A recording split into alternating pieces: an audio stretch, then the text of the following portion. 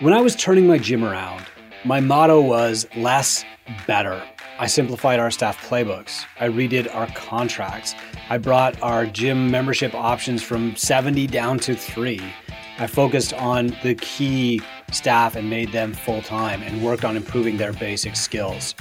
Now, outside the business world, this concept is called virtuosity, which is sticking to the basics, doing them over and over, getting better and better at them, and avoiding distraction, maintaining focus on what matters most. In other words, doing the common uncommonly well. I'm Chris Cooper. This is Run a Profitable Gym, and today I'm talking about virtuosity in business. It's the theme of our summit this year in June, and we're bringing some pro speakers to help you master the basics, stay focused, and grow your gym without distractions. One of the hardest skills for entrepreneurs to practice is virtuosity. Virtuosity simply means mastery of the fundamentals instead of trying every new idea that comes along and sucking at it. High-level performers in golf, for example, work on their basic swing for years while novices buy new clubs. This is true in most sports, including cycling, where, I'm the most guilty in the world. But Greg Glassman, the founder of CrossFit, uses the gymnastics definition of virtuosity, which is performing the common uncommonly well. In business, this means that a gym owner should work to master their skill in selling their program before attempting to flood their gym with marketing. But the siren song of leads, leads, leads is strong enough to distract a lot of gym owners. And so they sign up with a marketing agency, they get 30 people in the door, but they don't sign them up or they don't retain them, and they wind up back where they started again 3 months later. Likewise, a gym owner should develop their staff to make them all 8 out of 10 coaches instead of employing a few 3s and 1 9. This requires evaluation and feedback, which are uncomfortable processes that many gym owners forget or ignore. Entrepreneurs in any service business, but especially the fitness industry, should develop the skill of asking for referrals, nurturing leads, and creating content before thinking about TikTok or the next podcast or the next book. But most of us lack the discipline to master the basics because the lure of novelty is so strong. This is why you see gym owners saying, I'm going to read 50 books this year, because they're attracted to novelty instead of sticking to the 5 or 6 things that are more important. One of the challenges of mastering the basics is that it gets boring. Who wants to do another sales role play session when they could shoot an Instagram reel or listen to a different podcast? It's tempting to be the first one to try or talk about a new idea, a new book, be an early adopter, or tell your friends how to do the new thing. But this is the curse of the novice.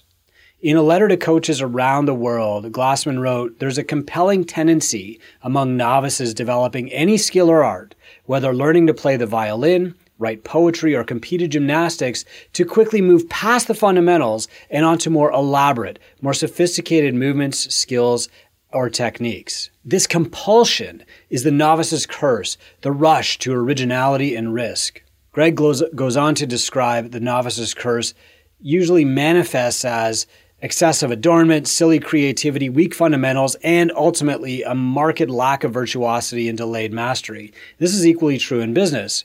Focusing on building a Facebook ads campaign before you have a consistent sales process means a lot of wasted time on cold leads, poor conversion, and burnout. Worse, it's hard to learn to be a better salesperson if the pitch is different every time because the entrepreneur can't see what's working with clarity. Mastering the essentials. What are some of the basics that every entrepreneur, especially gym owners, should know? How to read a P&L. If you don't know what that is, it's a profit and loss statement. You should start there. Getting client referrals. Having 3 or 4 marketing funnels and tracking their metrics every month. Consistent delivery of their service by staff. Selling their product. Staff evaluations, and content creation. Most entrepreneurs can grow their business faster by improving those 7 things than by adding any new strategy or tactic. For example, every entrepreneur should know how to read a profit and loss statement, a P&L. Even basic familiarity with that basic financial document will help the gym owner understand how their business is doing and make decisions that actually matter instead of just having wild guesses all the time. But the pursuit of mastery means asking questions of your bookkeeper, thinking about how you classify your expenses, identifying new opportunities for growth, and putting in lots of reps at reading a P&L. That would grow your business faster than searching for new trends on social media. The P&L should create focus for a business owner, which is the first step to growth. And as another example, a business owner who can improve their close rate by 10% will grow their business faster than an owner who doubles their ad spend.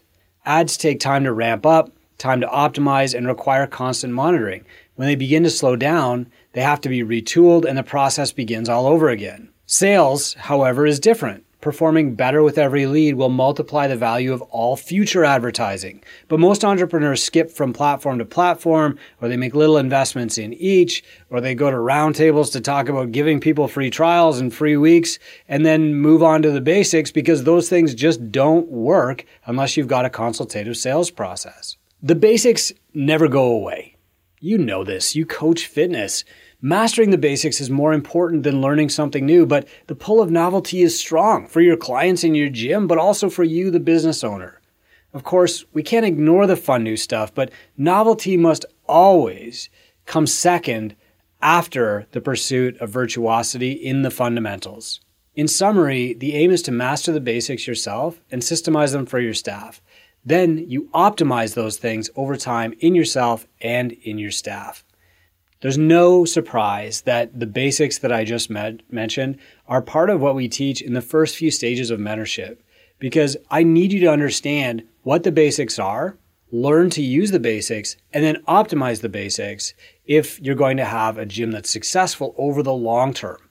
In fact, more than ever before, gyms who are finished with Two Brain, they've been with us for a couple years, maybe even 5 years with a mentor, eventually they become our alumni, and I need them to be successful long term. Whether or not they change their marketing strategy down the road, that's fine. Things are going to change over the next 30 years. But if you understand how to read a P&L, if you have a consultative sales process, if you know how to build a marketing funnel and measure its efficacy, if you've got consistent delivery of your product, if you're evaluating your staff and the other basics that I mentioned, you will always be able to grow no matter what new thing comes your way or what changes in your business. I'm Chris Cooper. This is Run a Profitable Gym, and I really want to see you at our summit in June in Chicago of this year. If you go to twobrainsummit.com, you can get your tickets now before the prices go up.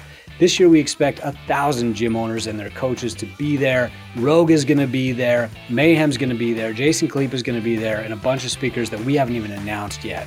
The goal of this summit is not to just flood you with information. It's to connect you with the people who are going to help you grow and take action during the course of the weekend to actually get your gym growing. Hope to see you there.